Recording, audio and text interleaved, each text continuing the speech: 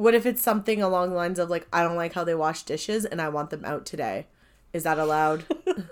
Well, that would be Jess. I feel bastard. like if you're that picky, do not rent a room. Fair, okay. Yeah.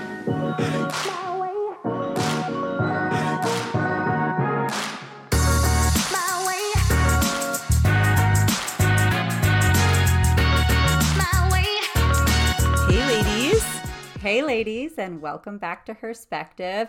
Happy Maskless Monday, Maskless Ontario. Today marks the day. Well, technically yesterday, but the episode is out today. So this is the second day of masklessness in Ontario. I love how every week it's celebrating masklessness in Ontario. So it's like, in 1 week we'll be maskless. Today it's like, one day we've been maskless. Is next week like, woohoo, we're maskless for 1 week and 1 day. Yeah, like I don't think there needs to be an end to this celebration. Like I really don't. Like it's a big deal. Like honestly, I've been waiting for this moment, and obviously I made a reel about it on my personal account. Like I'm sure I pissed off a lot of people too, which is sometimes I kind of Did you get any heat? No, I didn't. And so in fairness, I maybe didn't piss off anyone. But I did post like a poll, are you going maskless today or staying masked up? And one person said staying masked up. So, I mean. Who was it? No, I can't. Tell me so I can delete them. No. Okay, just tell me now and I'll edit it out. You don't have them anyway. You don't know them. Okay. But in fairness, that's their right. And we don't care. I know. You want to be maskless? That's what we've been saying. Go on with your bad self. Wear that mask loud and proud. Go for it. I don't care. Just don't rain on my maskless parade. That's all I ask. For sure. And you and I, obviously, I had to go to the store today let's just say I've been maskless a little more, before than just today. But anyways, I went today and today... Yeah, and it's fine because I guess down here is a little bit different of a environment than where you are because we had a little bit of a different experience. But when I went, it was glorious, and I felt I was walking into Shoppers and I felt like a whole different person because it was like legit. I'm not breaking any rules. This is legit. We're finally back to like normal life. It felt like a little bit, and everybody was maskless except for like one old lady and one disheveled man who did not probably know it was maskless Monday anyways. But anyways, I feel like he didn't get the memo. Excuse me, sir. No, but every single person was not wearing their mask. So that's how I'm like, oh my God, nobody's like hanging on to it. Yeah, our experience was slightly different. I was at a couple stores today, and most people actually were still wearing their masks when I dropped off my kids at school. Everybody was wearing their masks, which it was like, okay, you're outside, A, and B, you don't have to. But whatever, to each his own. My kids did not. They were like the most thrilled. Like my youngest literally woke up this morning. That was the first thing he said, Mommy, we don't have to wear masks. So I was like, that warmed my heart. Oh my God. But the thing that killed me is I was at Canadian Tire, and some people were wearing masks. Some people weren't. Obviously I wasn't. But there was like a guy that was kind of wearing a mask. So I'm like, he's not sure. Dude, commit to one or the other. What was it? Like under the nose or under the chin? Okay. Under the nose. But, so he's like the disheveled guy that I saw today. It's like he's just been doing that the whole time. And he doesn't know it's Maskless Monday. You must just like that because like it serves as much purpose as not wearing it at all. So I was just like, all the people that are out there half-assing the masking, like why? You're Don't not wearing then. it. Stop. Like, yeah, just commit. Pick a side for fuck's sake. Well, you're not doing it, so just take it off. Like you're not doing it. You're not doing it. Like, it's do like you know that you're I wear not my doing mask it? in my pocket. I carry it around. That's me wearing my mask. Like, stop. It's not. You're not wearing the mask. That's like partially wearing a condom, just so y'all know. Zero protection. I only like put it around the. I can't even say like what part. I tie it to the shaft. tie it around like a white flag. Tie it around into a bow. Yeah. So technically it's on the dick, yes. Technically, but is it helping anything? I'm no. wearing it.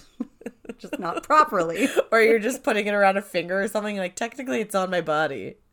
But is it helping anything? Is it just as effective as the mask? Yeah. Yeah. So whatever. We're not mask or non-mask shaming. We're just saying, like, if you're trying to play the role of a mask wearer, then you kind of have to wear it. Like, but it's like confusing because, like, who are you trying to play that role for? I'm confused. Why are you doing that for? Is that for me? Maskless or non-maskless? Like, how are you identifying? Who's that for? Hey, maybe they just don't like labels. Yeah, fair. I'm a fluid masker. We hear you. We hear you. We see you. It's so not shame. Like, I'm so glad that I can do whatever I want. That I would never care for you to do whatever you want. Yeah, even if you're my friend and we're going out and you want to wear your mask, I won't even say shit to you. Go ahead. Go for it. Unless you're Ian and you're not allowed to wear a mask anymore. But anyways. Unless you're my significant other and I own I'm not going to be seen with you like that. I'm just kidding. I'm just kidding. But what is kind of shitty, and here's just like a lame way for me to drop my trip news, but we go from Canada with no mask, and then at the end of this week we're going to Portugal where I have to wear my mask the whole time again. So I'm not getting too comfortable maskless yet until I'm back. But anyways, I'm going to Portugal. That's huge news. I'm so excited for you because I feel like this trip is going to bring some pretty incredible things, and I cannot wait for you to dish when you get back on the show like and ocean. But I'm also extremely jealous and slightly hateful that you're going on a trip and I'm not. Also, I know, and that's completely fair on the trip. So like, so fair. Love you, but fuck you. No, you should say fuck you like 10 more times, because if the situation were reversed, I would be saying that. I'm not chill. I'd be like, we're not even talking about this today. But we have to, because... Stop trying to make this show about you, Jess. God. Yeah, about me. But... No, I would be extremely jealous. So I'm sorry. I'm sorry, there's no way to say it. I appreciate you apologizing for taking a vacation that you deserve. It's fine. It's our first vacation together. Ian and I, obviously, we spent the majority of our relationship in COVID. So this is like a big milestone for us. And I'm freaking excited. I've never been to Portugal before. So it's going to be super fun. It's 1 week's time. And don't worry, we're not going to pause any eps. We're already prepared. So yeah, all you get to hear about next week. Yeah, don't y'all worry about that. And we have an awesome ep today because we are talking about something that's come up a lot in our social circle. But first, we want to get to a few other things right off the top. Shout out to Socially Brooke. If you are looking for social media services, we highly recommend contacting Socially Brooke at sociallybrooke.ca. And also, you can find her on Instagram at sociallybrooke. You can use Herspective10 for 10% off any of her social media management services. And you can just email that, or when you get in touch with her, let her know that you heard the ad on our show. But she's amazing and you will not regret it, especially if you're looking to grow organically and just build your brand, business, or whatever. So that's sociallybrooke.ca, Herspective10 for 10% off any Socially Brooke services. But before we really get into that intro, Jess, that's your like super lame intro to tell us your I was today years old when, because I know you have a good one. Yes, so I have a crazy one that really blew my mind. As I'm going to say it, I'm thinking like maybe it's common knowledge. I don't know.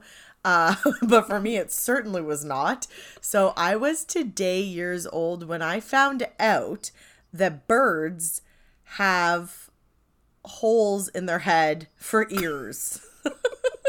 Just a gaping hole underneath their feathers. I did not know that, so I was also today years old. But I did see a picture that you shared, and it is a literal, very gaping hole. Circular gaping hole. Like, I feel like lots of stuff gets stuck in there. I feel like how could it fucking not? And it's just a very strange, evolved ear. Like, it's so weird. Like, imagine we all just had holes and no a gaping lobe. hole. It's hideous. Like, it reminds me of Voldemort. It's so ugly. Just our gaping holes, if we didn't have like the rest of our ear, would be, well, for women mostly, be covered by our hair, so we wouldn't be that hideous. But yeah, no, like, it's weird, and I have never in my life even thought about a bird ear. And nor had I, obviously, because they're not visible, so I never thought, oh, should I go exploring under their feathers? I just assumed they were deaf. Me too, but then now that I'm thinking about it, that's what I said. Now that I'm thinking about it, it's so obvious that they must have an ear because they tweet to each other, they communicate. How else are they hearing that? They're not sonar. But I really hadn't really put a lot of thought in it before. But even if it is sonar, do whales have ears? Okay, so I don't know. Like... I'm stumped.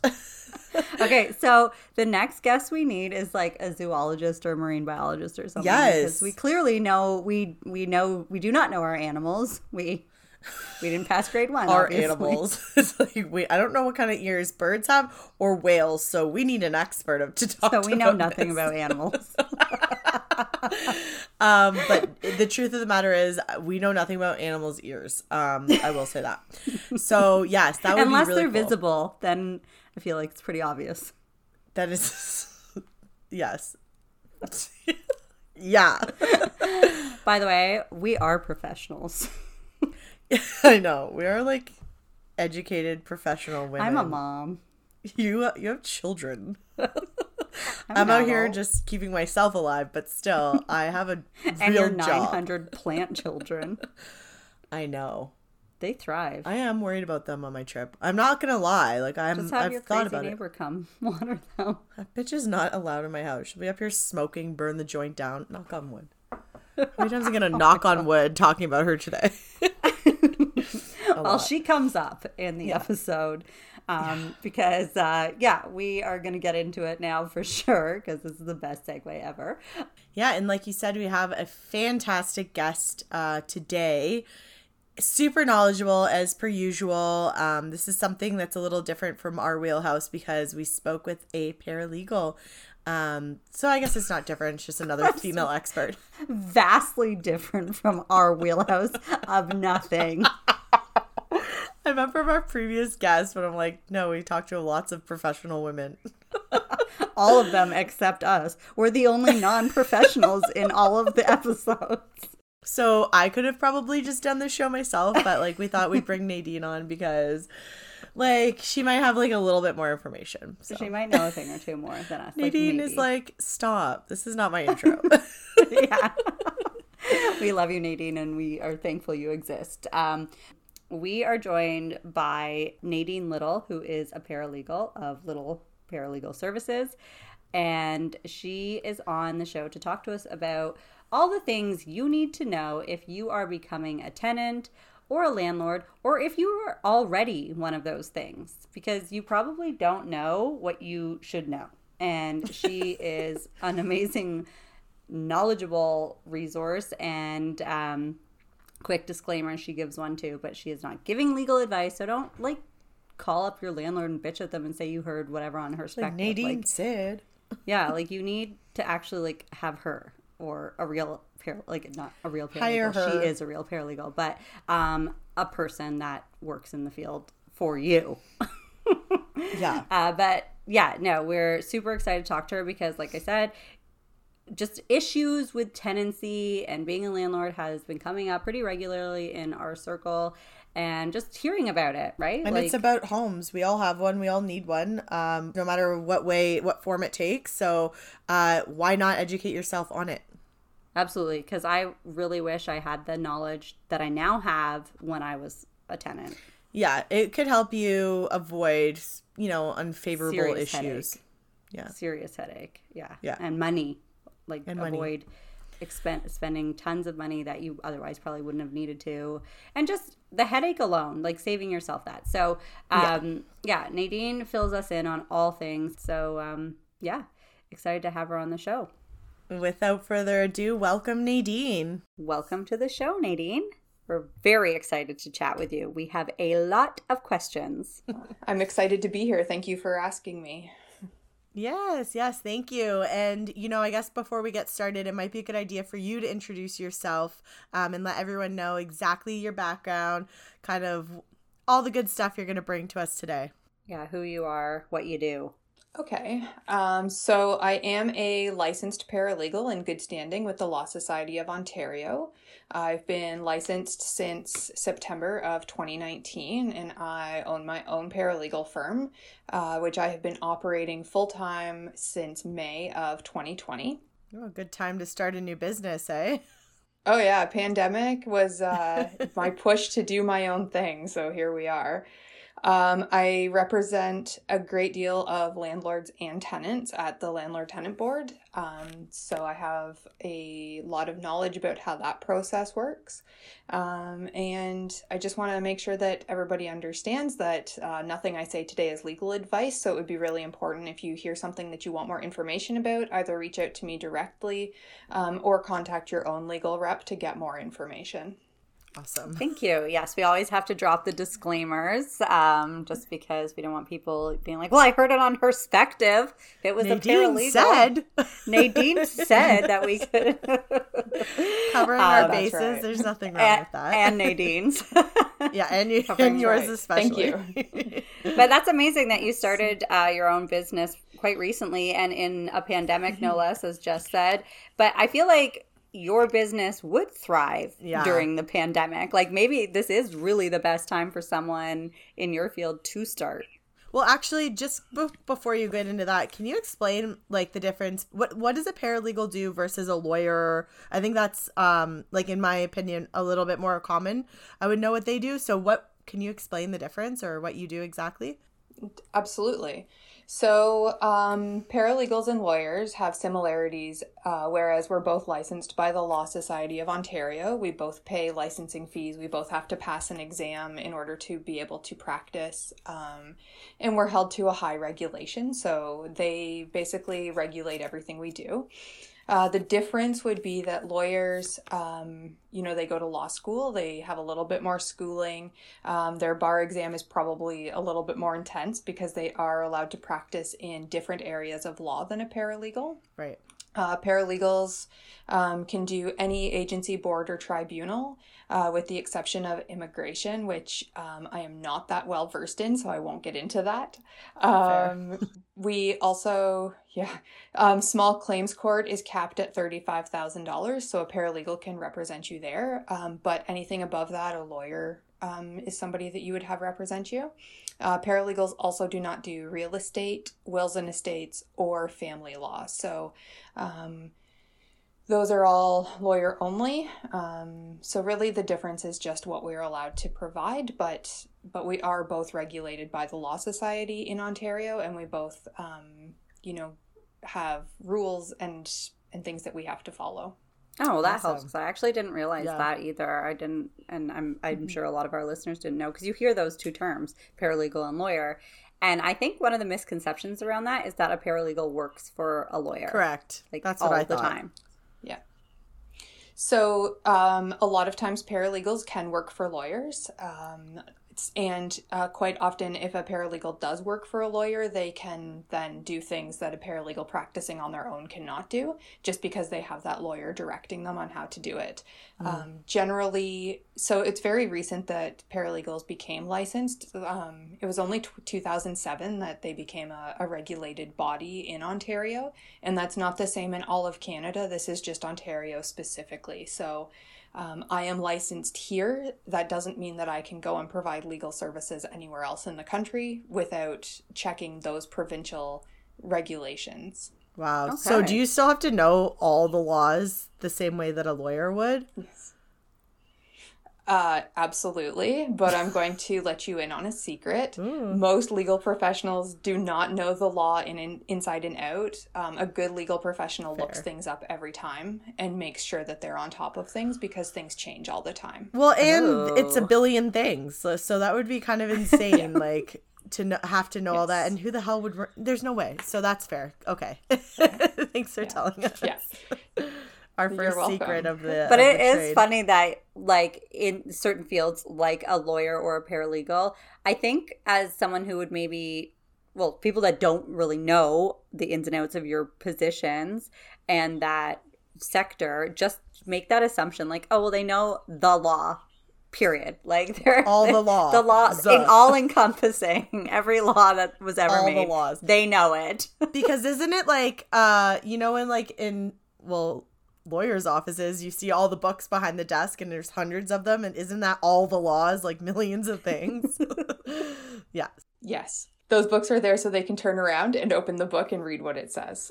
Fair enough. And it'd be impressive to even know where to navigate Obviously. those books. So good for you guys.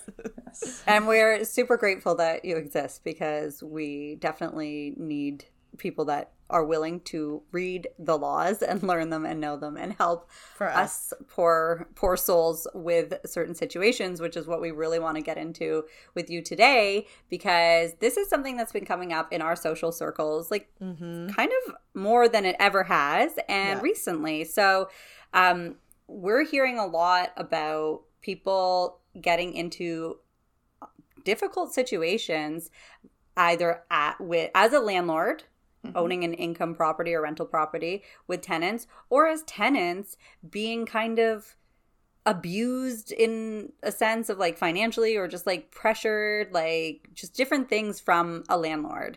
And I think the people that find themselves in this position most don't really know what to do. Like, what are your rights? What can you do? How do you protect yourself from these situations? So I want to chat kind of about becoming a landlord first with a rental property, because it does sort of sound like the laws are skewed to tenants. Because in my own, and is that true?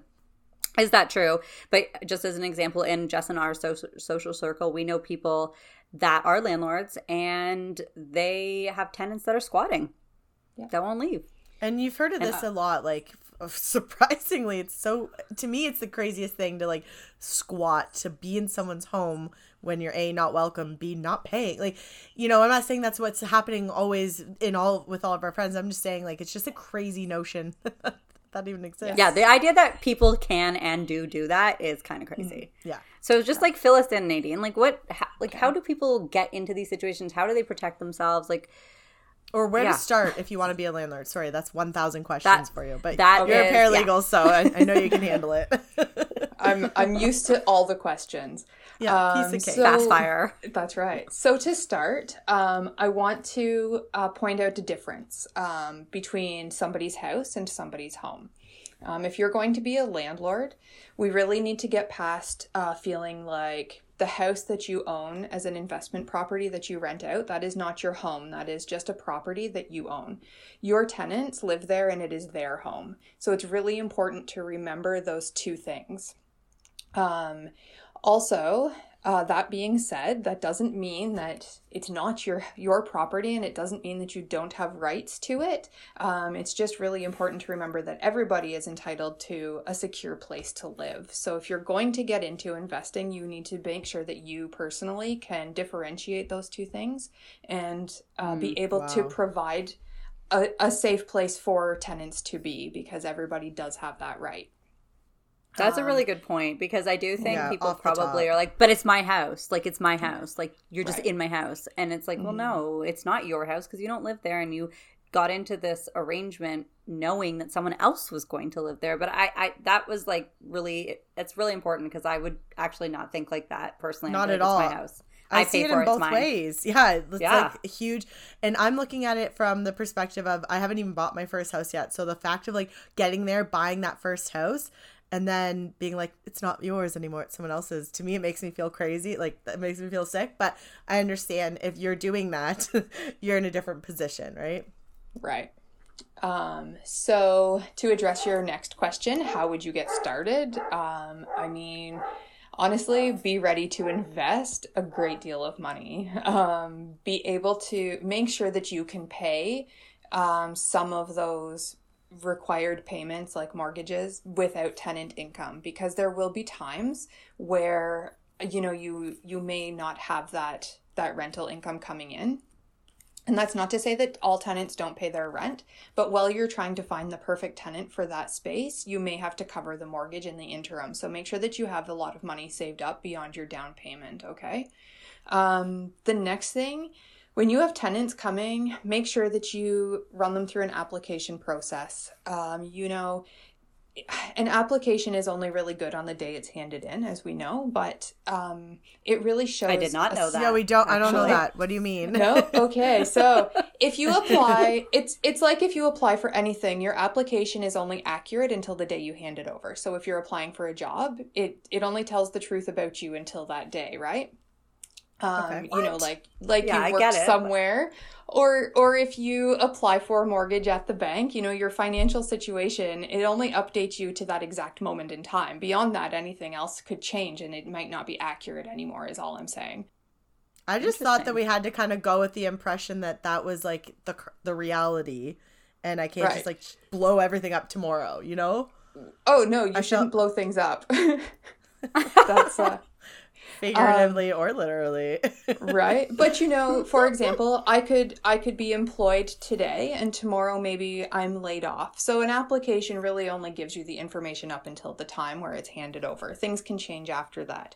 But the application process, you should have a potential tenant come and view the unit, because maybe they aren't even wanting to live in a space like that. So have them come and view the unit, fill out an application. There's forms online. There's multiple ones. You can get them on PDF Filler. You can download the one from the Ontario Real Estate Association. There's tons. Have somebody fill them out. Make sure that you get a way to do a credit check, or that they can provide proof of income, because that way you know that you can, that you're going to have the rent money coming in. You can do a credit check or a background check if you require. And it also gives you a chance to chat with that person and see if you have an amicable start out to their landlord-tenant relationship. That's good. And does that cost, would that cost the landlord money to do credit checks and background checks? It can.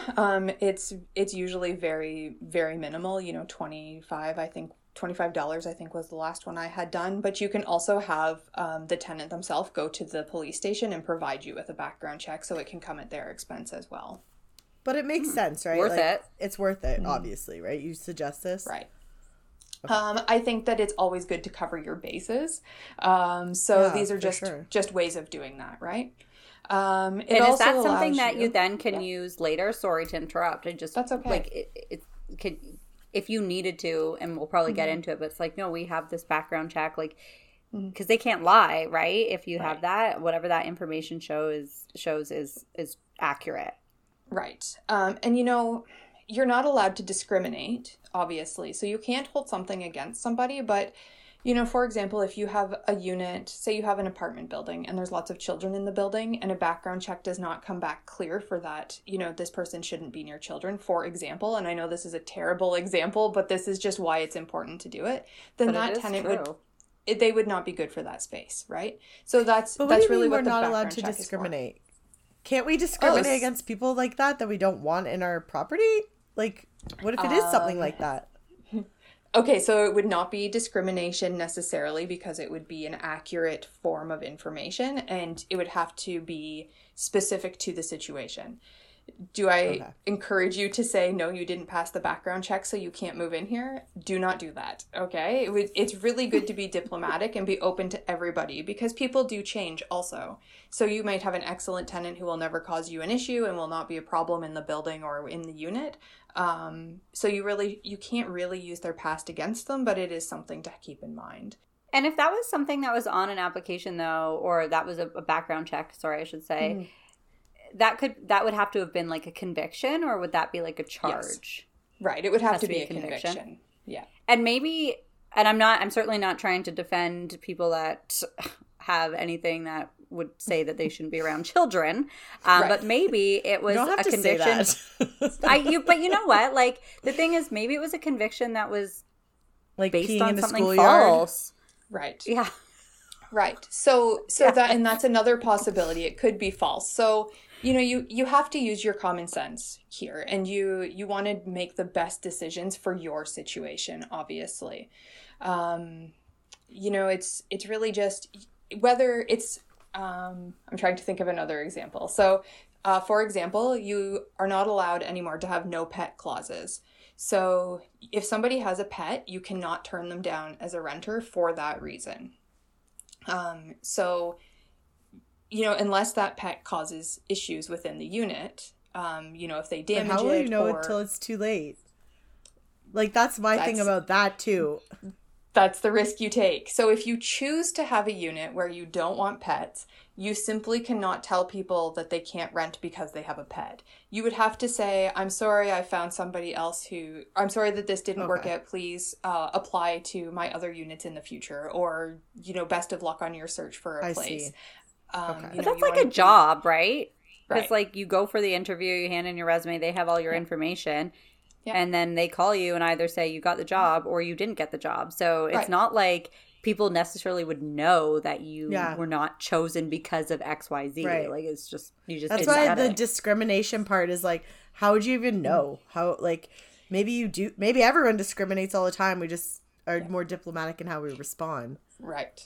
You are very correct. That's all it is about is how you respond. I obviously cannot imply whatsoever that it is okay to discriminate. Everybody is now bound by the Human Rights Code. So you can't hold anybody's religion, race, ethnic background. Any of that can't be held against them. So you can't use any of those reasons. The only time that applies is if you are renting a room and you're sharing as a landlord the kitchen and washroom with your tenant, and then you're allowed to be a little bit more choosy about what your standards are. Okay, that's fair. That makes sense. Right. Yeah, I mean that all makes sense just for like being a human being in the world as well. Try not to be rude to people. Be diplomatic when you speak to people. So that's just all around good advice. I have a couple questions in terms of landlord-tenant relationship too, because we are speaking right now based on a rental property. This isn't the same if you rent out your basement or your upper floor where you maybe reside in too. So you are the landlord, but it is your house and your home also. Is there still like the same a different thought process? Because is that when you get to be more choosy also? Like, okay, I live upstairs. I'm renting out my basement for supplementary income. I don't want someone to have a dog or a cat down there for fear of damage to my property, which I may eventually want the basement for myself. Or what if you're a single woman and you don't want a man down there? Yeah. But I've seen things where it says female or single person applicants only. Student, Yeah. And then should we even get into smoking and things like that? Yeah, for sure. So I can answer all of those questions. So if your basement, say you're going to rent out your basement apartment, okay? Those rules still fall under the Residential Tenancies Act. So you still cannot discriminate. You still have to be fair in your application process, okay? And it would still go to the Landlord-Tenant Board if there was an issue. Now, if you have an allergy to animals, you can in fact say, especially if you have a shared ventilation system, you can definitely bring that up, but you do have to be very careful again how it comes up. And it has to be a provable allergy. So don't say that you're allergic to dogs and cats if you're not, because that can be held against you. Because you'll have to show like an allergy test? Right. They could ask for that. Or a doctor's note? Right. They discriminated against me because I have a dog and it's a shared ventilation system and they don't want my dog down there. Well, then you're going to get dragged to the Landlord-Tenant Board or the Human Rights Commission, and you're going to have to prove that you do in fact have an allergy. Not everybody is like that. I wouldn't say it happens a lot. I'm saying it could happen. Okay. This is what, sorry, it just came to me about my point about where I'm caught on the discrimination. Because why can't we have a preference? Like, if I was renting out, I would not want, 100 cats or smokers or random men down there if I was alone. I'm sorry. I feel like I'm bad for feel that way, Jess, but the law actually isn't designed around your preferences, believe it or not. But why can't, I guess your whole thing is you can secretly if you don't say anything. right? Yeah, I think we have Nadine to be able to have clarified. preferences. Yeah, which Nadine clarified and said, like, you just wouldn't out and out tell a person, be like, well, you're a dude, so you can't have this place. Right. I don't feel comfortable with you living downstairs. You would just choose a different applicant, or like, I don't like your dog, so you can't live here. I don't want your cat. Yeah, what if the dog sucks? So you don't know these things. You are not thinking of it if you are actually in this position. Right. I am. I'm thinking if somebody was living with me and they had the worst fucking yappy dog, I would fucking hate that. So, but then you would be able to apply to the landlord tenant board and say that the dog is making too much noise, and then you would, hopefully the landlord tenant board would see it your way based on your evidence and assist you with evicting that person. Right, okay. So where you get to be picky is if you're going to rent a room within your house. If you as the landlord share a kitchen or a washroom with your tenant, then the Residential Tenancies Act does not apply. So you can be a little bit more picky because you are sharing your personal space. And also you do not need to apply or issue notices to have that person evicted. You can say to them one day, this isn't working and you need to leave. So but what if they squat? So in that situation where they're renting a room and you're sharing space, you can call the police and the police will assist you with removing them. So like it's immediately. An outside. Yeah. Yeah. They'll ask that you be reasonable and that you allow them to get their belongings. But essentially, if there's a problem, you don't have to go through the landlord tenant board process. What if it's something just like kitchen? What if it's something along the lines of like, I don't like how they wash dishes and I want them out today? Is that allowed? Well, that would be Jess. I feel like if you're that picky, do not rent a room. Fair, okay. Yeah, I think you have to have some things in place before you get to that point, like knowing yourself, which you would be the example of that. Like you couldn't live with anybody. I need my own except kitchen. Ian. Yeah, because Ian washes the dishes exactly how I like it. But I mean, that's an interesting thing, though, because maybe you get into that situation or that agreement with somebody, and a lot of the times it could be like a friend or it's a boyfriend or a girlfriend, and then you break up or you have a falling out and you're like, well, I don't want you living here anymore. Get the hell out. And they're like, well, I'm not going to because I have nowhere else to live. Like, this is where I live. This is my home. Yeah. Now, that gets even more messy if it is a boyfriend or a friend. And I really can't speak a whole lot on that situation because it's a little bit outside of my scope of knowledge. But because really all they could do is call the police. Right. And in general, my advice to you is if you are worried about a friend being like that, don't share a house with them. Don't do it. I know. Maybe they're not a friend. Like, that's crazy, right? I know, but it's so funny when you think back to like when I was younger, because I was in similar situations. Now, I did not own the property, so it was obviously quite different, but I entered into an agreement with a friend at the time. Mm-hmm. We shared an apartment. We both had a room, and it was a terrible situation after however, like, we lived together for like a year, and hate to say it, but she like went crazy. She was awful. And like, I was like, what? How bad could it be? Well, she just, like, she couldn't pay. Like, it was always like, oh, can you, like, I'll get the money next month or in a couple weeks. And it was just always all the same, like, shit. Like, it's all that stuff. And then it was like she'd have, like, random guys come through. And I'm like, I live here too. Like, who the hell are these people? Then she'd be messy. Like, it was just a bunch of stuff. She just changed who she was, which when I got into this arrangement, it was great. We were really, really good friends. And then time goes on and it was like, who the hell are you? But when we both were renters, like, I can't kick her out. So we ended up living together or what we did was we just ended up living together for more time and just like never spoke. It got really ugly. That's a story for another time. But yeah, it got really ugly, and then I eventually did move out. It was in college, so I was finished college, so I got to leave. But it was like, even that caused problems because she like stayed there, but then like wouldn't pay. So it was like, but I no longer lived there anyway. Okay, so here's the question. Like so many situations. If that was the case and say Lauren is now left, she has to obviously like go to that landlord and be like, this is on her now, and Lauren has no.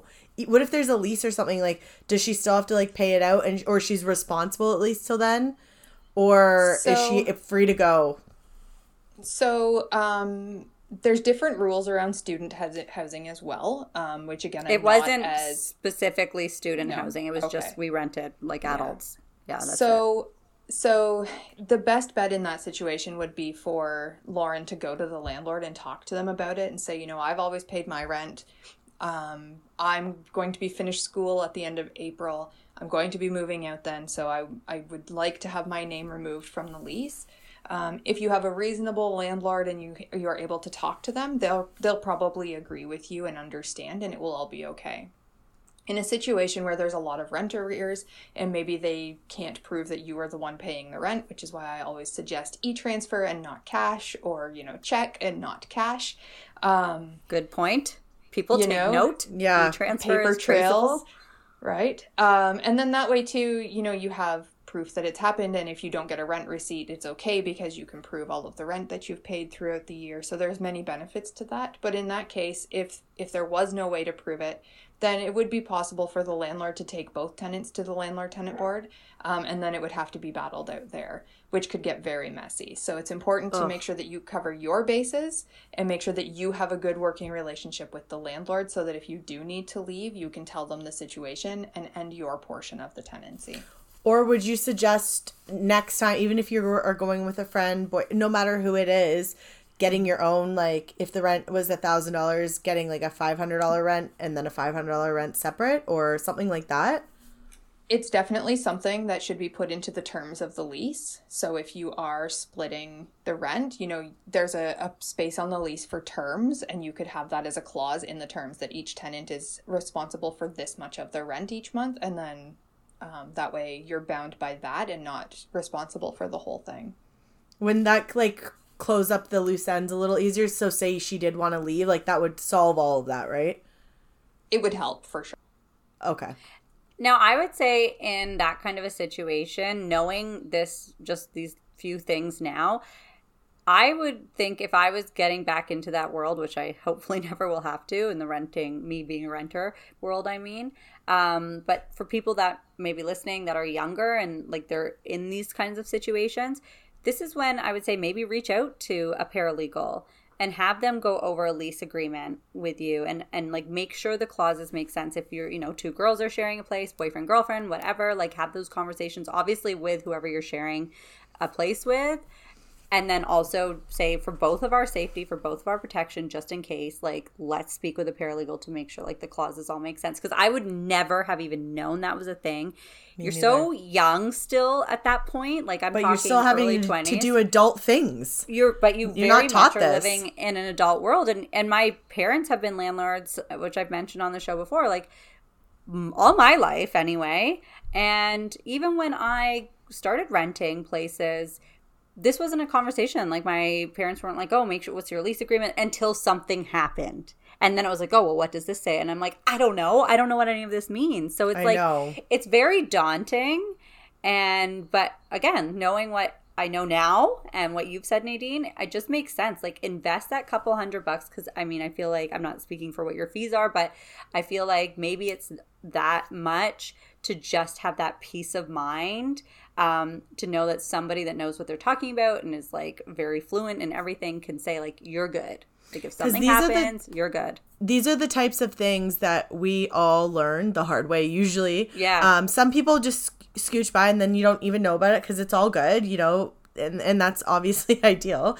But you don't learn about what can go wrong until it goes wrong. We're not taught these things. We're not even educated about anything. Like, I don't know. I never was taught about a contractor, so it might be nice to just, like, have or encourage or normalize speaking to a professional about these things. It's like a rent prenup, right? Or totally.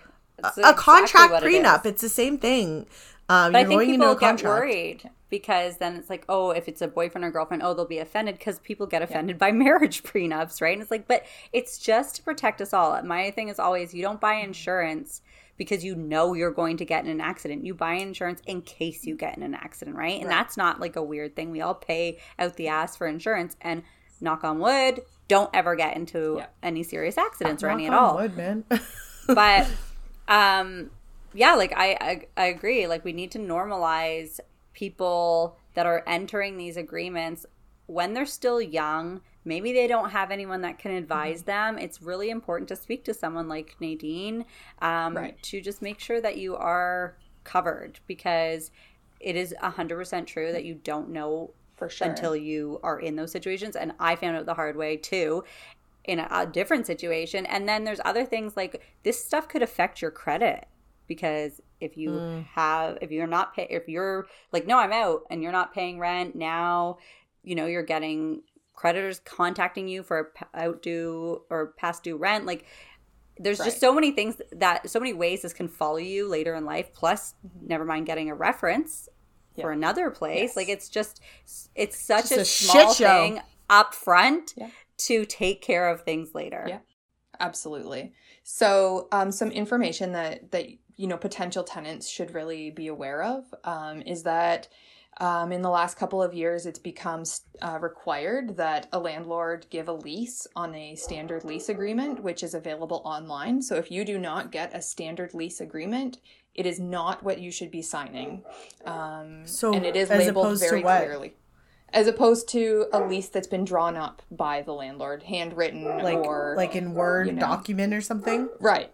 Absolutely. So it's a PDF that's available online called a standard lease agreement, and it is required. And just Googling it will bring up the results. So if you don't get that, you should be questioning the validity of the lease, okay? Interesting, because start there, talked about it before. Yeah, start there. But we kind of talked about it before too. Like before we got on the call, is that back when we were renting, like Jess and I specifically, you'd literally see a for rent sign in a window, and you would just walk in and be like, "Can I rent in your place?" And they'd be like, "Sure." Or here's first month, like first and last. Yeah. I don't even remember signing anything. I think most of my rental things were month to month too, like not even like long term. Right. So it's okay if your lease says month to month. Generally a lease is valid for 1 year. And if it expires, then it turns into a month to month lease until you meet with your landlord and agree to sign a new lease if you decide to do so.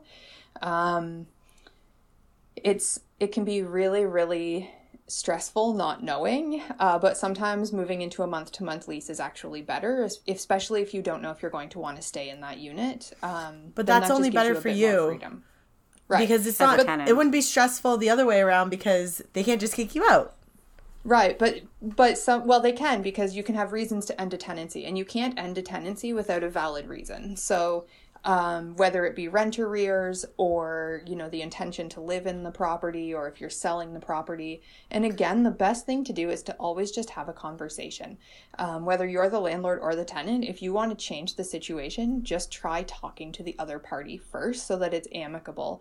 So many times I see things happen that, it's out of control because an amicable relationship between the two parties turns bad because one of the parties decided to do something and didn't talk to the other party about it. Like raise the rent a ridiculous amount or something like that? Yep. So tenants are actually, there is a percentage that landlords are allowed to raise the rent. So tenants should never have to worry about crazy rent hikes. A landlord can apply for an above guideline rent increase, but generally they have to prove that they've done some sort of some sort of work to the unit or upgrades, that are above and beyond regular standard maintenance. And for this year, the applicable rent upgrade, or the rent amount to up rent by, is 1.2%. So, and it changes every year. For example, in 2021, it was a 0% increase that was applied. So nobody could raise rent in 2021 due to pandemic. Same as at the end of 2020, there was no evictions being issued because of the pandemic. So rules change all the time, and the percentage for rent increase changes every year. And there is a formula for it, but really all you need to know is that it's a standard amount unless the landlord applies or you two speak about it and you come to an agreed amount. So that's interesting, because could raising the rent above what is typically like the standard annual amount be for a reason like, well, rent is going up like crazy everywhere, like what you could get for this particular property now is like $1,000 more than what you're paying? Like, I don't know if that's the right term is market rent. Like, you're not paying market rent. You need to be paying market rent or market value. Or what if the bills all went up as things do? Gas. Yeah. So, hydro, water, yeah. If you include utilities in the rent, then what you would have to do is you would either be allowed to request a utility increase or a rent increase, but you cannot do both. So you would have to apply for an above guideline rent increase if you wanted to include a higher amount for utilities as well as upping the rent with the standard increase amount. And who do you apply to if you wanted to do that as a landlord? You would apply to the landlord-tenant board, and you would then have to wait for a hearing or for them to review your file and decide if they agree. If you are applying for an above guideline increase, then you would have to prove why you're applying for that. Like, you would have to have a good reason. It can't just be because market arbitrary. Rent is this. Right. I want more money. It has to be. Right. I mean, and if that's the reason, excellent. We all want more money, but you have to be fair. And that goes back to the security of tenure and somebody having the right to a safe and secure place to live. Right. Which makes total sense. And I agree with that. Like, because that would be constant, right? If people knew that they could just arbitrarily up rent or utility bills or whatever. Unfortunately, most people probably would do that all the time because, like you said, we all want more money if we can get it. Absolutely. But so moving into like the landlord side of things, it sounds like we kind of touched on earlier. It sounds like the laws have become incredibly skewed towards favoring the tenant. And that's how we get into these situations of people ending up with squatters in their home. And I don't know if that's like a mean term. I don't mean it to be, but like, I'm sorry, if you just decide to stay in someone's property, try not to use the word home. Yes. Excellent learning. And you knew you were supposed to pay, you agreed to pay, you were paying up until X point, and then you just stop and have a valid reason for wanting to move in, like they want to move, or sorry, you to move out, they want to move back in, they are selling. I don't know, can it be for a major renovation? Like, can you evict because you want to do a major renovation? You can, but there's a lot of rules surrounding that as well, including providing 3 months rent to the tenant that you're asking leave. And then you're supposed to give them the option to move back in, but they have to tell you in writing if they want to, and you can't up their rent anyway without applying for an above guideline rent increase. So it's really messy. And again, I go back to having a conversation with the tenant before issuing any notices, because sometimes you can come to an agreement. And then if both parties have an agreement, you can sign an N11. And that's just an agreement to end tenancy. So both parties fill out what they are agreeing to, and then you're bound by this agreement. Now the tenant can still stay because, of course, that's how that goes sometimes. So you would still need to apply to the landlord-tenant board as a landlord for that to move forward, but you do have the option of coming to an agreement as well, which is often better than trying to pursue through the board and creating a less amicable relationship. So what if they came to the agreement, everything signs, we're all agreeing, I'm leaving, and then I don't leave? Right. Yeah, that's a situation like the renos. The reno people are showing up today because they think it's, time to start renovating. Or a house is sold and they're like, okay, this is the date you're moving out. And they say, yep, okay, I agree. And then they don't leave. Is somebody going to come in and move all of their shit on the lawn? No. Like, what happens?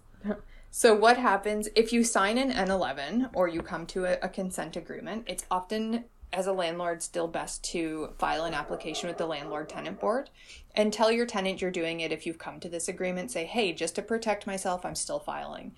So if you have an N11 and you've both signed, then you can file an L3 application, which is just a form that goes to the board. They'll review it and they'll agree with it basically and issue you an order.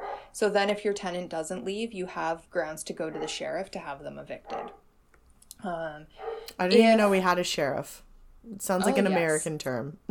It's just an individual. It's an officer of the court, basically. So you would go to the courthouse and file your notice, and there is a fee that goes along with it. And they'll tell you what day they're going to come and change the locks on the door, and they'll post a notice on the door of the unit. What if the people are in the house when they change the locks? They will tell them they have to leave. It's a so process. I mean, though, this situation, that is like the best case scenario usually, right? Like you go through, everything happens all nice and neat. But I feel like that's very rare. And again, just drawing from experiences that are taking place in our circles, it is also a very lengthy process. So you could sell your house. The tenants are supposed to be out at a certain time. Then they just don't leave. The house is sold. You've got new people trying to move in, and they can't. And now you're just dealing with like all this. But are other you stuff, still dealing with it if that's the case? Yes. So, as in the landlord or paralegal or the previous owner. Like if you've sold your house and then people are there, you're sold. You're done. You've left. But that old tenant's still there, and the new owner's showing up on moving day with their truck. Why are you still dealing with it? Run. So there's two things that go along with that. Generally, you would not have your closing date on the same day that your tenants are supposed to leave. That would be a very bad idea for that exact reason. So generally, you would like some sort of space, I feel like that's common sense, Jess. You know, well, I just mean like, maybe not the same date, but you know what I mean, right? Yeah. So in that case, if the purchaser is unwilling to take over the property with the tenant still there and work on evicting them themselves, then they can agree to sign an extension. They could ask for their deposit back. There's a lot of options if it's an amicable situation. However, in a lot of cases, the purchasers get upset for obvious reasons. They've given a deposit, they have financing ready to go, they've sold their own home or given up their rental unit so that they can move into this new unit they've purchased. Based on dates that were agreed on originally, right? Thinking, hey, September 1st we're in, and then no, because we're not. Just kidding. Especially if this is your home, you can't just like not have a place to live. Like, you have to get this shit in order. So what can happen is, like I said, they can sign an extension. If that's not an option, I mean, it can get very, very messy very quickly. There is the possibility of lawsuits, for a loss of home against the seller. But that's really something, again, that a seller of a home who has tenants should really discuss with a lawyer or with their real estate agent, as it's a little bit above the amount of money that I would be allowed to deal with as a paralegal. And those people would be able to help you navigate the sales contract a little bit better. If you are a purchaser and you want the home and you are willing to take it over and you're going to close on the closing date and you know that there's tenants in there who may not want to leave, then that application that was filed by the seller can actually be transferred into the purchaser's name. So any applications actually move with the property, not necessarily with the person. When it comes to owners of the property. So if a purchaser was to take it over, then the paralegal or the legal representative, whoever they have helping them, would amend the application to take the old landlord's name off, put the new landlord's name on, and it would move forward in the same process. Wow, that's good. So it seems like there are bases that can be covered and options for people. Yeah. Obviously, the thought of going through like the legal system, I hope you don't take offense for this, seems extremely daunting. Yes. I don't know if that's offensive for you or if you agree. It's not offensive because that's exactly what I'm here for. That's what paralegals and lawyers are here to do, is to help you move through a system that is incredibly daunting. Yeah, and of course. Not only because we don't know what the hell's going on and somebody like you will have to tell us, but also because it seems so lengthy. Like, when you want someone out of your house, you want them out today, you don't want them out in a year. Like, is that the turnaround, or is it really like years? It depends. If everything is done properly and your notices are issued correctly and you file your application on the soonest date you can, and you get everything into the landlord-tenant board, all of your I's are dotted, your T's are crossed, your dates are all correct. It's really, really important to read all of the instructions when filing or filling out forms, which, again, is why you would have a paralegal or a lawyer help you. Yeah, because I never do that. Right? Then you'd right now, turnaround time of the landlord-tenant board is anywhere between 3 and 5 months. That doesn't mean that you're going to get an order that day. It could still be 60 days down the road, and they will encourage you to go to mediation and come to a consent anyway, which is oftentimes better because then it still goes into an order from the landlord tenant board. It's still enforceable, but it's something that you both agreed on. So it gives, it really gives both sides less grounds to fight what the order says because it was an agreed upon thing.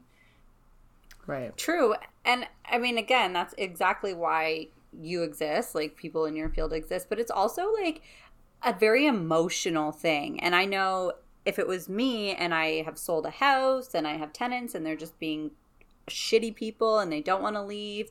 I mean, I understand if it's like you can't evict in the middle of winter, you can't just toss people out for no reason, but like, you know, maybe you have tenants that haven't been great. They don't pay. They've damaged the property. Yeah, what if they are destroying the property in winter? You've made these agreements and they're just not sticking with them.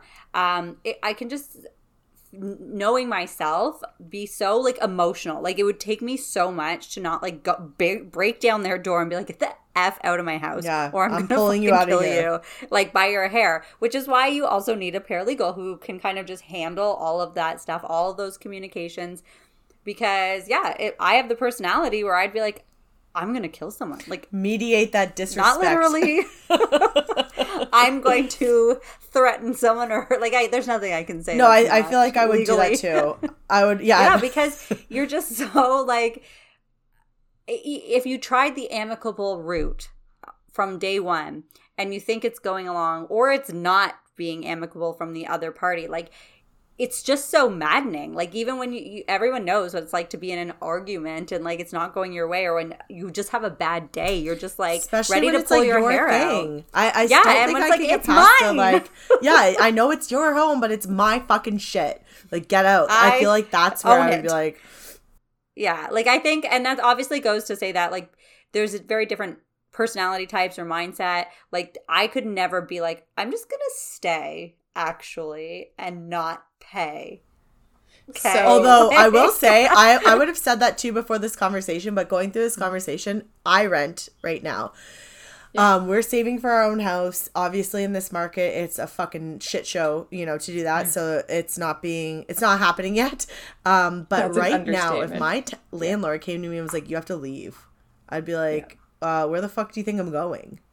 Yeah, right? But again, you'd have to be asked to leave through notice of like, and all the like regular things or that things that you can be asked to leave for: construction, sale.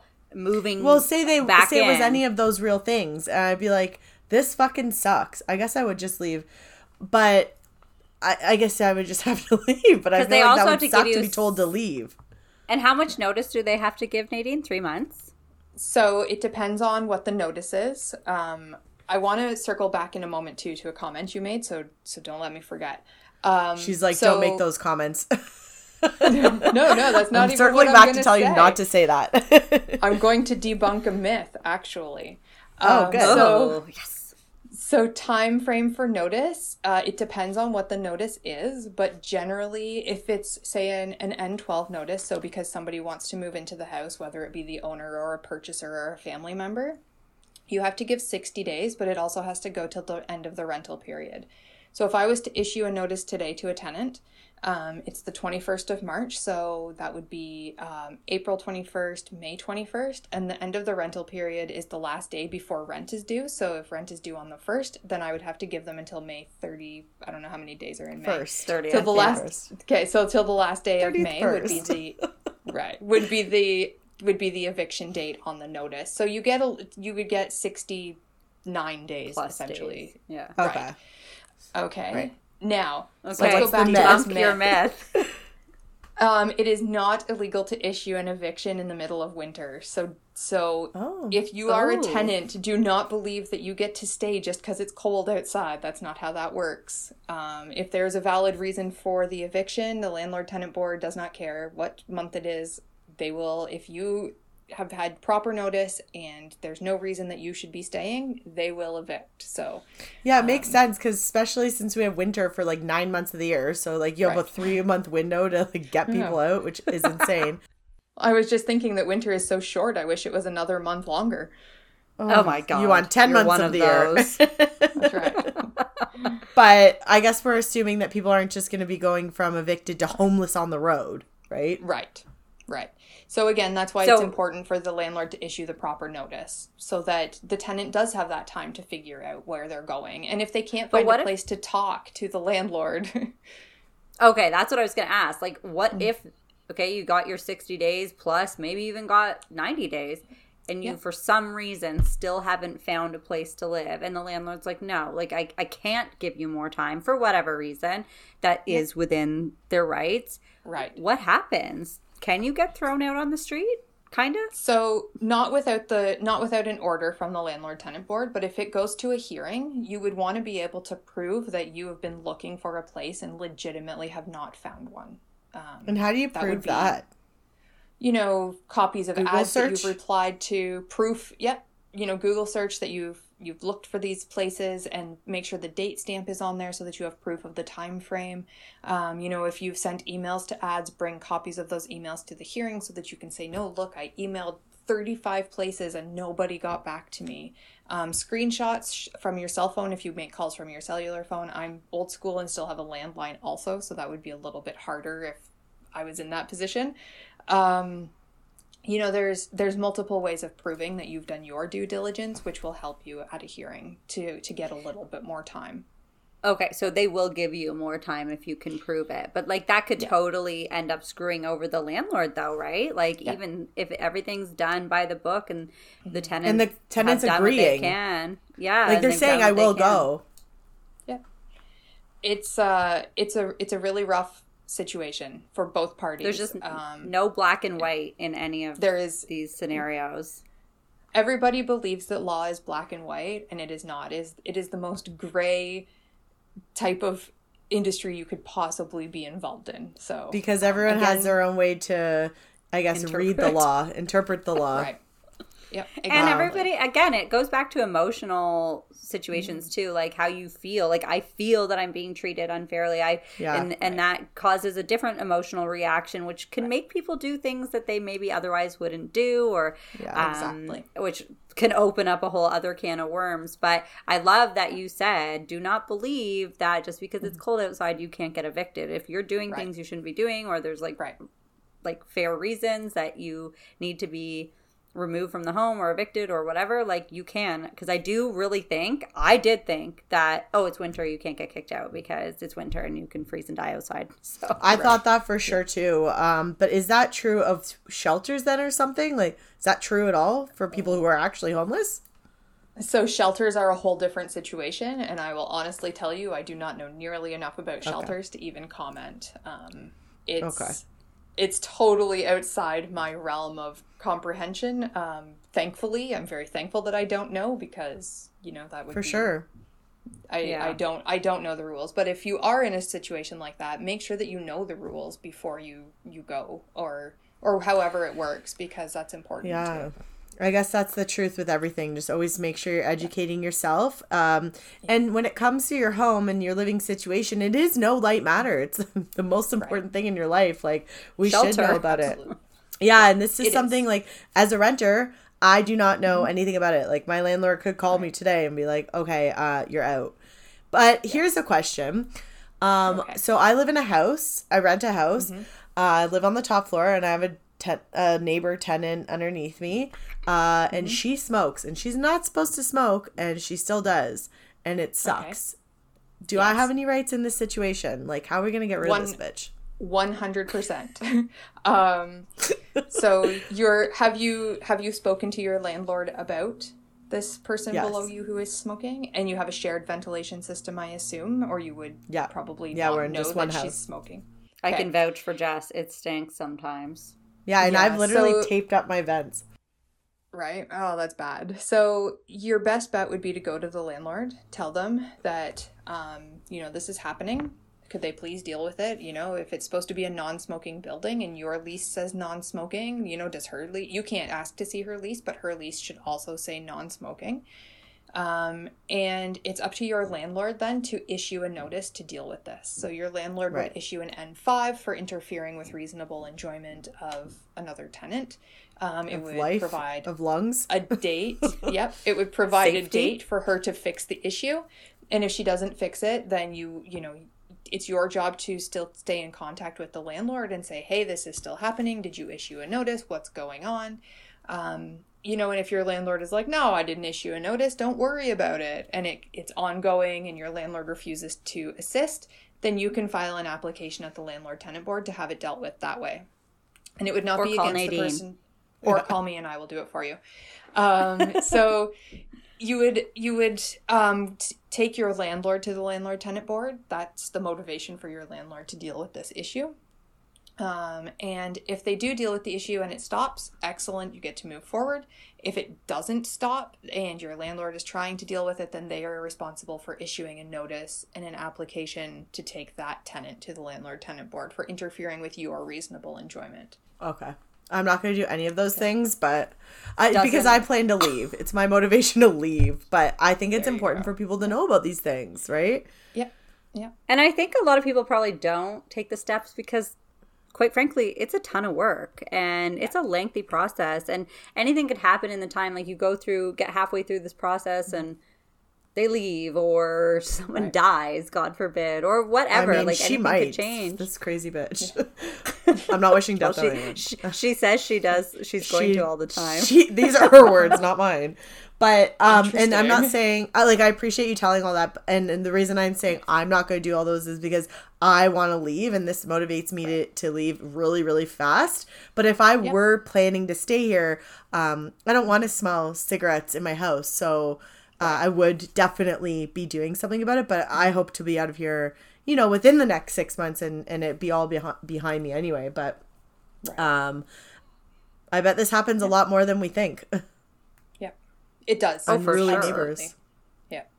Yes. And just because you're the tenant and the fellow tenant, like, they don't have different rights than you. So you still have options, right? Like, you still are able to make changes. Mm-hmm. It's not just the reality you have to settle with. So that's good for people to be aware of. Exactly. And, you know, you shouldn't have to worry about, you know, rocking the boat, because if there's some sort of repercussions from that tenant for your complaint, then that's another reason for your landlord to deal with it and issue another notice and deal with having that tenant removed, because everybody has a right to reasonable enjoyment of their home, and, you know, if somebody's interfering with that, then that's a problem. And obviously don't cause issues for that tenant either. You know, if you're on the upper floor, so don't go stomping around and dropping things on the floor on purpose and doing all of those things, because that will be bad. I won't. Start a tenant war. Yes. You know what? Yeah. She, to be honest, I walk really heavy on, I don't mean to, but so she's probably like, fuck it, I'm smoking. So it's fair. So you are already in a war without knowing it. I had no idea we were in a war. But she's smoking because of your elephant feet. So. Yeah. Honestly, though, she's nuts, and I'm not trying to get involved with her. She's nuts. So I'm just trying to move on out. I was thinking about, like, you know, Lauren. Are you worried she's going to hear this? No, I hope she hears this. Stop smoking. She probably can. She's probably like, fuck you, bitch. Lighten it up. No, it's crazy. But anyways, maybe she's standing by the vent, like blowing into it, you know, with a cold air return, so that it she must, because I literally have put Gorilla Tape around my vent, and I don't know how it's still seeping through. And I like, it's very strange. But anyways, just chaining down there. So lucky me. But it's like I said, it's motivation to get the fuck out of here, and and hopefully I will soon. There you go. But I mean, story. in other situations, like, I think people do feel scared because they maybe don't know that they can even do anything. So it's good that you said that. Like, you shouldn't feel hesitant to raise valid issues or valid concerns with your living situation, because, like you said, we all have a right to reasonable and enjoyable living, and I think, again, for a younger person, I probably would be like, oh, I don't know what to say, like, I don't know what to do. Now, in fairness, like, I've been on the other side of the fence where I was much younger, and when I was renting, my now husband, we rented an apartment, we were super loud, like, we had complaints, and we were like, screw you, man, whatever, we're just chilling, we're just partying, like, what do you We're living life. Yeah, let us live our life. and that's obviously how we also the worst tenants ever. Like, and but now that I know, and now that I've been like have more information, and like have not been in a landlord-tenant relationship before. But now I have an appreciation. I can understand, and it's like, yeah, like it sucked, and I've been disrupted as a tenant too by other people in a building, and it's like this just sucks. Like, so I think importantly, like people, if you're gonna rent or be a landlord, like just be cool, like just be reasonable and fair and nice, and you probably won't end up having to call someone like Nadine or end up in court at the landlord-tenant tribunal. Yeah. But that's what it's called, right? Okay. Is it? Or it is a tribunal. Make that up? Okay. Good word. It's called the landlord-tenant board, but it is the tribunal, so it's okay. Okay. And Lauren, what's a tribunal? Fact-checked. No, I'm just kidding. Don't even. I will defer to Nadine. Yeah. Don't ask questions. But I want to point out one thing, as I know we're closing up, but I want to just say I did appreciate how you emphasized that from the get-go. You know, just have a conversation. Just chat. Because it didn't even occur to me that bringing coming from an amicable space is the right way to do it. Like, obviously, in my own experience, I didn't just go straight to the landlord and was like, this fucking bitch. I did ask her 100 times, like, why are you smoking? I thought we were not supposed to smoke in here. But anyways, you know, so I do like that idea of first and foremost, like, everyone is just a person. Not everyone is evil. Not everyone is trying to fuck with you. Right. So maybe just approaching it from a normal way, you might get a little further than just like going and starting shit. Right. And also, you said, Jess, like we're all just people, and most of us are reasonable and rational and not intentionally out to disrupt anybody else's life. And that's another spot to check yourself, check your emotions before you just start being like, well, I'm going to call the landlord. Because I've also done over everything. Like, that too. I'm going to tell my boss, or I'm going to tell the teacher, or whatever. Like, we've all done that. Yeah. So check yourself first. Go have a chat. Yeah. Calm down. That's right. Yeah. Is there anything before we close out, final tips or ideas or things that you want to leave us with? So I just want to circle back again. We did touch briefly on what happens if your tenant's not paying rent. If you're a tenant who is withholding rent for a non-valid reason, the landlord-tenant board will very likely make you pay that rent. So it's easier to stay on top of it. Final tips. Definitely Jess hit the nail on the head. We're all just human beings. You're not always going to meet with somebody who is amicable and easy to get along with, but at least if you make the effort, that does go a long way in most cases, and helps reduce misunderstandings. So give that a try. If you think you have a legal situation, or you've heard something today that's maybe made you think about your situation, go get legal advice from a lawyer or a paralegal who practices in landlord-tenant law. Don't leave it hanging. It's much better to get that advice and get help ahead of time before it gets out of control. So, and cover your ass. And that's right. CYA and be a good person.